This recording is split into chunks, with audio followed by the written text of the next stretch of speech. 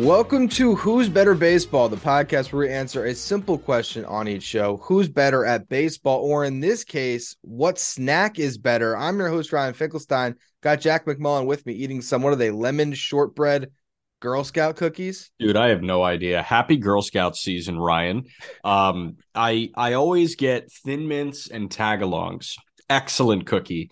I decided to expand my culinary boundaries with these lemon shortbread cookies, and I said to you before we hit the record button, these respectfully suck out loud.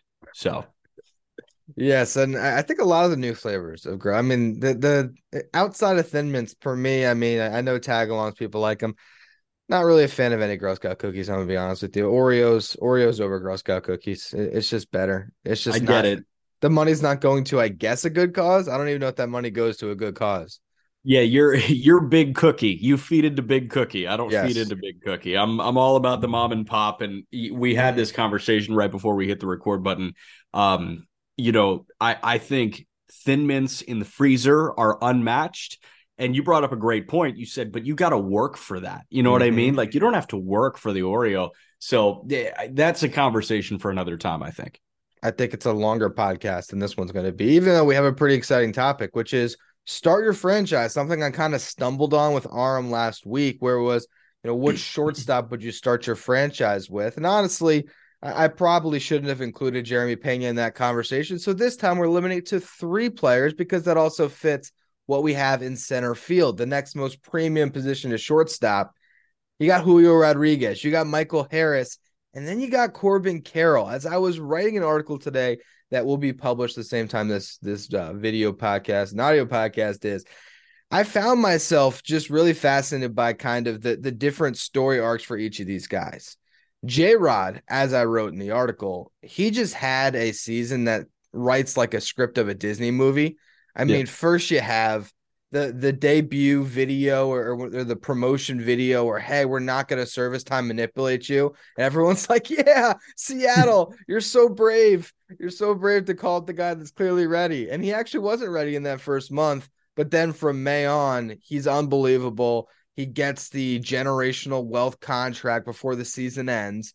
Yeah. He breaks the playoff drought, wins the rookie of the year, and it's incredible. But then you go to Michael Harris, and none of us were expecting to potentially even see him, going from double A to the big leagues. He has his own little story where it's the Braves are bad. He comes up, and well, they weren't bad, but they were a 500 team. He comes up to the best team in baseball. He's unbelievable. He wins rookie of the year. And then we got Corbin Carroll. We just don't know exactly what he's going to be yet. So I want to start with J Rod because it's kind of the clear cut answer, right? Is there anything that can be said today that would talk you off taking Julio Rodriguez if you were a GM and you're starting your franchise with one center fielder tomorrow? Answer to that, I think, is no.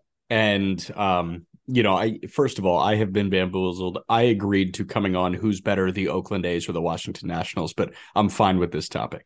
I'd say very short answer is no. There's nothing that you will say that will move me off Julio because of how good we saw him be in areas that we weren't expecting him to be that good at. We knew that he was going to hit the crap out of the ball, and a 146 WRC plus and 28 homers and 75 driven in speaks to that. What we didn't know was going to happen was 25 stolen bases. Or how about elite defensive metrics in center field, a position that he agreed to play in spring training because that could have been the opening for Julio. So the way he passed each smaller test with flying colors, I think puts him leaps and bounds over the other two. But I think that the other two are fantastic options. Yeah, I think that when we really get into this conversation, it's as much about who to start your franchise with, and also about how the center field position, which has been pretty weak behind Mike Trout for some time, is getting a lot deeper with these guys. And Yeah.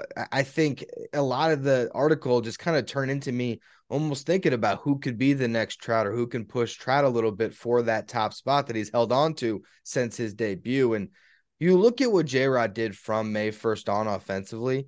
It's a 297 average, 355 on base, 550 slug. His weighted runs created plus was 161. Freddie Freeman hit 329 during that span, had an OBP over 400, but because he doesn't slug the way J-Rod does, his WRC plus was 160. He was a Yeah. top 5 hitter in baseball for 5 months of the season as a 21-year-old rookie.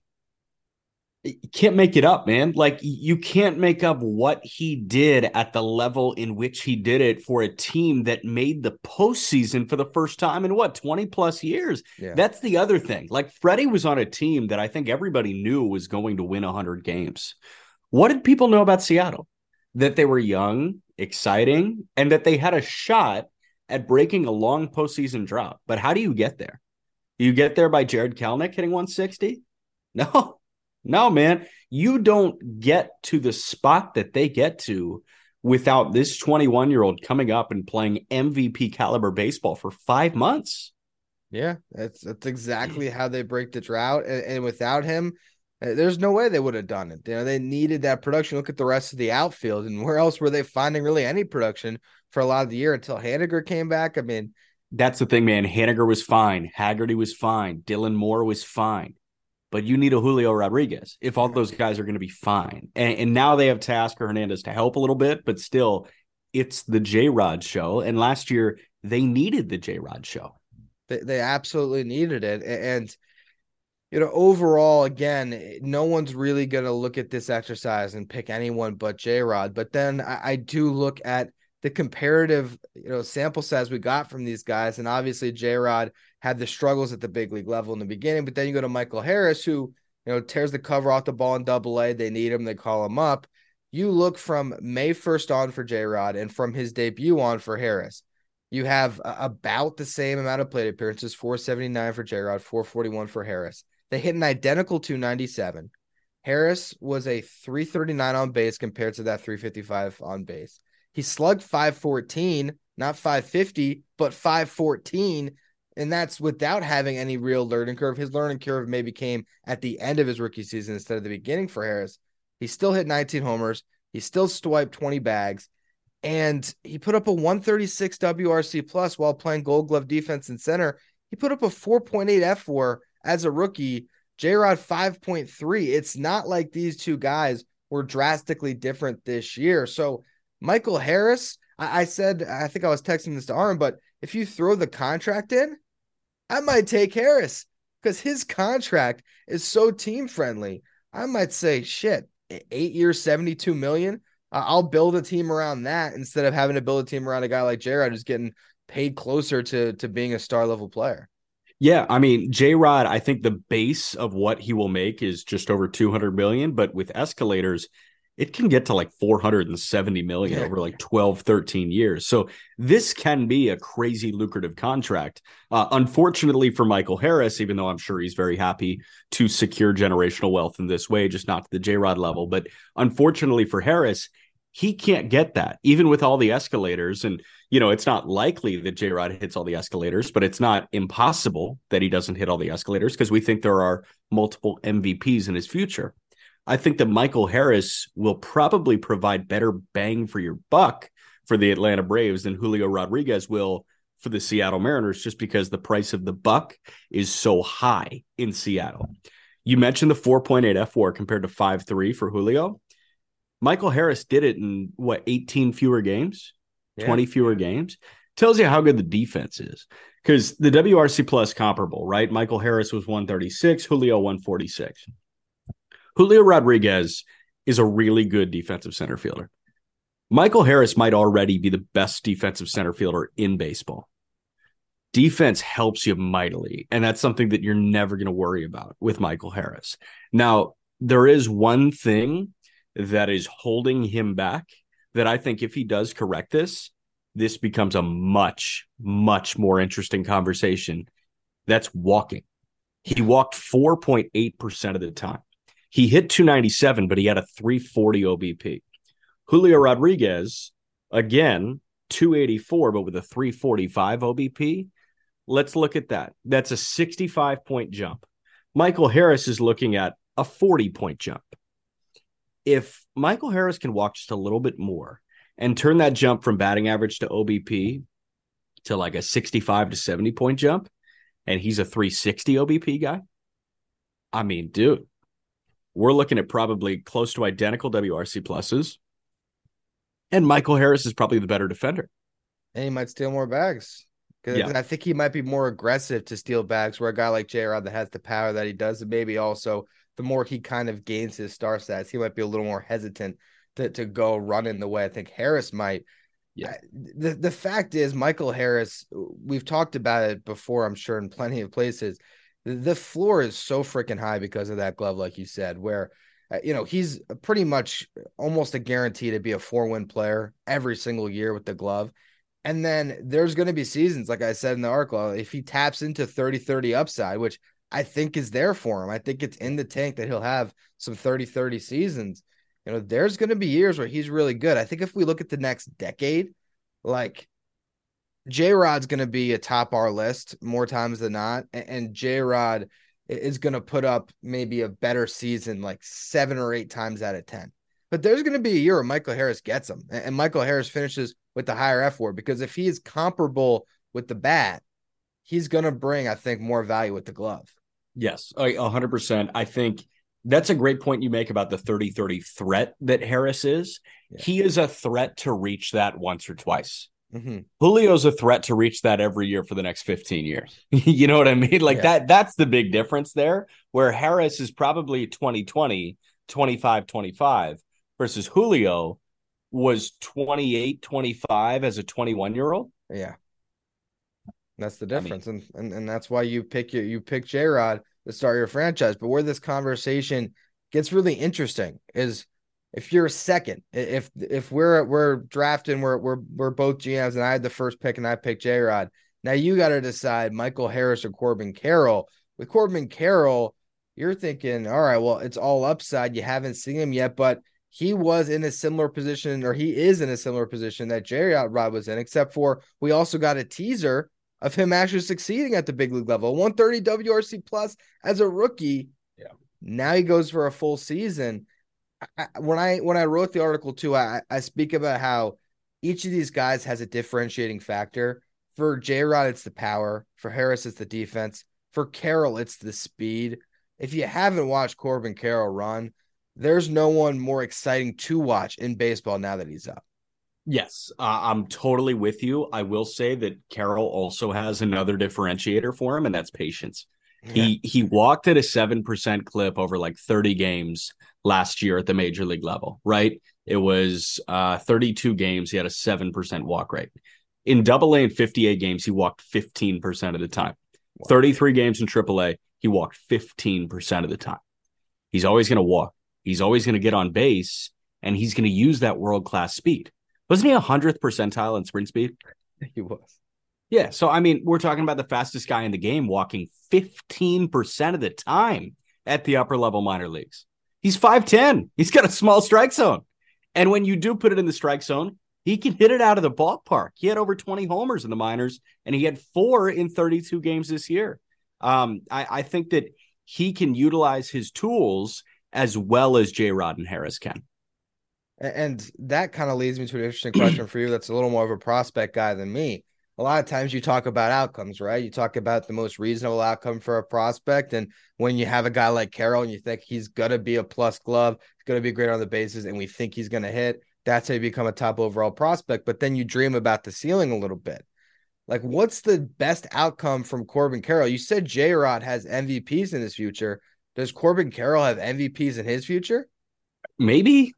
Like, I think so. He's the number 1 prospect in the game, according to Aram, in our Just Baseball Top 100. And when the 2023 preseason Top 100 comes out, I assume Carroll's going to be number 1 again. I don't know what Gunnar Henderson could do during the offseason to jump Corbin Carroll. But, man, I mean, I think that there could be some MVPs here.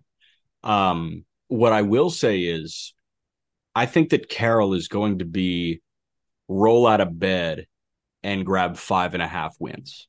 Yeah. You know what I mean? Like, the defense is good. The speed is always there. He's going to walk enough to like cater to the F4 thing, the WRC plus thing.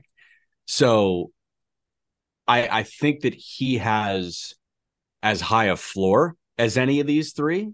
But the tantalizing ceiling of Julio Rodriguez, I still think surpasses Carroll. Yeah, because the power. I mean, there's a chance that J-Rod has a season where he hits 45, 50 home runs with everything Yeah, else and he like does. Carroll can't do that. Carroll's max is probably like 25, which is awesome, Yeah. like great, but it's not 40 with 35 bags.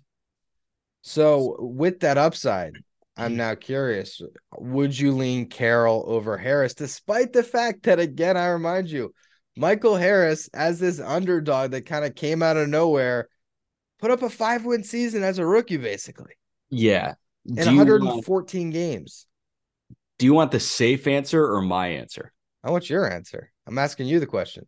My answer is Harris because I like Harris's game a little bit more. Like I just made this point on the Just Baseball show a couple days ago. Like walks are the single crappiest thing to experience during a baseball game. And I kind of love that Harris doesn't walk. I don't love it for like arbitration hearings, and he won't have to deal with that, thank goodness. I don't love it for like the WRC plus and the WOBA type conversation with Harris. But what I do love is this guy just plays a more aggressive, fun brand of baseball. And I'm not saying that Carroll's brand isn't fun. I'm just saying that there's a bit more downtime in Carroll's experience versus Harris. It's you show up to the ballpark and you're expecting some fireworks from Michael Harris. With Corbin Carroll, you're going to look at him and say, wow, he's the best athlete on the field. With Harris, it's he's the best showman on the field. This is awesome. He may put on a better show than Acuna some nights, which is a Yeah. really hard thing to do because Acuna is one of the best showmen in all of baseball. That's why I go with Harris. I started this exercise when I was first pitching the topic to you guys and trying to make my decision, being like, I want to find a way to make Michael Harris the pick because Yeah. I love the defense so much and what he does out there. It's just amazing. And then the more that you look at J-Rod's numbers, and then the more that you kind of look at Carroll's profile, and I go back and I read what Arm says about him, and then I watch some more videos of Carroll, I think that the right pick is probably Carroll at 2 if you're a GM. I think you probably bank on a little more upside there. But damn it, if not, all three of these guys are incredible picks. And I think that's the best part about it here is this position is getting so much better with the youth movement here. Can I tell you something real quick? Yeah. I think that we just talked about two of the future faces of baseball. Yeah. When, like if you consider Mike Trout the face of baseball right now, I understand. I think Ohtani is the face of baseball right now. I think, Tatis, like if he didn't have that smudge, he would probably be in that conversation. And Tatis is still really young, and Acuna is still really young, and Soto's really young. But I think there's going to come a point when these guys are in like their late 20s that Michael Harris and Julio Rodriguez are two of like the three or four faces of the game. He has the personality for it. Harris does. Obviously, J-Rod is J-Rod, but we've seen Michael Harris kind of cut it up a little bit with other players on Twitter. Like we could see him being pretty outspoken, and yeah, anyone who watches his game, he definitely has star written all over him. And I think when Mike Trout kind of inevitably moves to a corner at some point, maybe he should soon. These guys are going to be the top three center fielders in baseball, I think, and I think it could stay like that for some time. Is there anyone else that's snubbed here as the a little more plugged into prospects? Is there a center fielder on the horizon behind Carroll that could push his way into this conversation in the next couple of years?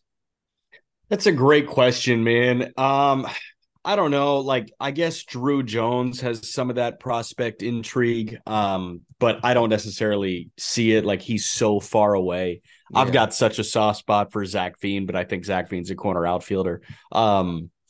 Man, that's a good question. I don't think so. I think when you have to look at the holy trinity of the future of center field, you hit the nail on the head there. I think that's perfect. Now, I want to ask you a question before we wrap.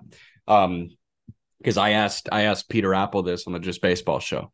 Those like NBA anonymous GM surveys, Yeah. and they publish all like the results of like a big survey. They survey all 30 GMs in the NBA, and one of the questions that always goes like mega viral is you're starting a franchise from scratch. think of it as like a fantasy draft. No contracts are negotiated. Like you're not taking anybody on a 5-year deal or a 1-year deal. It's who do you want to start a franchise with? And the answer is like never LeBron, even though the answer is pretty much LeBron. Like he's the best player. It's not Durant either. When Giannis was early 20s, it was Giannis. Giannis may still get some votes, but recently it's been like Luka Doncic or other young guys like that. I think Wembanyama is going to get some votes next year. Start a franchise from scratch. You're an anonymous major league general manager that I'm surveying. Is your answer Julio or is it somebody else? I mean, I think the easy answer is Shohei. Uh, you But he's know, 28 and Julio's 21. yeah, but it just kind of it's with Shohei. If you're running the franchise, there's so many other elements that come into Shohei beyond just what it does on the field. It's the fact that I'm sure he probably takes your bottom line, and you're probably making way more money like across the board. Like there's a lot that comes with Shohei, so I feel like Shohei would probably be the answer if they did a GM poll around baseball. But if we kind of set him aside as this unicorn that we can never really fit in a proper bucket, it has to be J-Rod or Adley, I think, right now. I think I'd probably lean J-Rod based on just the position and the volatility at catcher as far as injury. But I would be thinking about Adley for a little bit too, though, to be honest with you. I think that's right now, based on what we just saw last season, I think those are the two guys that I would think would come up the most. That's got to be the highest floor that anybody's seen from a prospect in recent memory, Adley Rutschman. And yeah, I'm with you. I think Adley's probably 2, but I think I'm going with Julio 1. Well, you just spoiled the answer for the future podcast because I have been thinking start your franchise, J-Rod or Adley. So you're out. You're out. Someone else. I'm out. I'm gone. Somebody Someone else can else do it. has to answer that question at a later date. But I appreciate you coming on, debating center field with me. You wrote top 10 center fielders that had all 3 of this guys on your list, or our list, really. And of course, Jazz Chisholm was brutally snubbed. Apparently, we made that mistake. I don't know if we did, honestly. Watching some early, TBD. I'm very happy that he's a TBD on I that think it was list. perfect the way we have it. To be Yeah. determined, because what he's currently determining is he might not be in center field for long, but it's spring training, so you never know. Make sure you follow, rate, and review wherever you get your podcast. Check out Show and Go, Jack's podcast with Taylor Davis. Just Baseball Show, the call up, all that good stuff, and all the written content at justbaseball.com.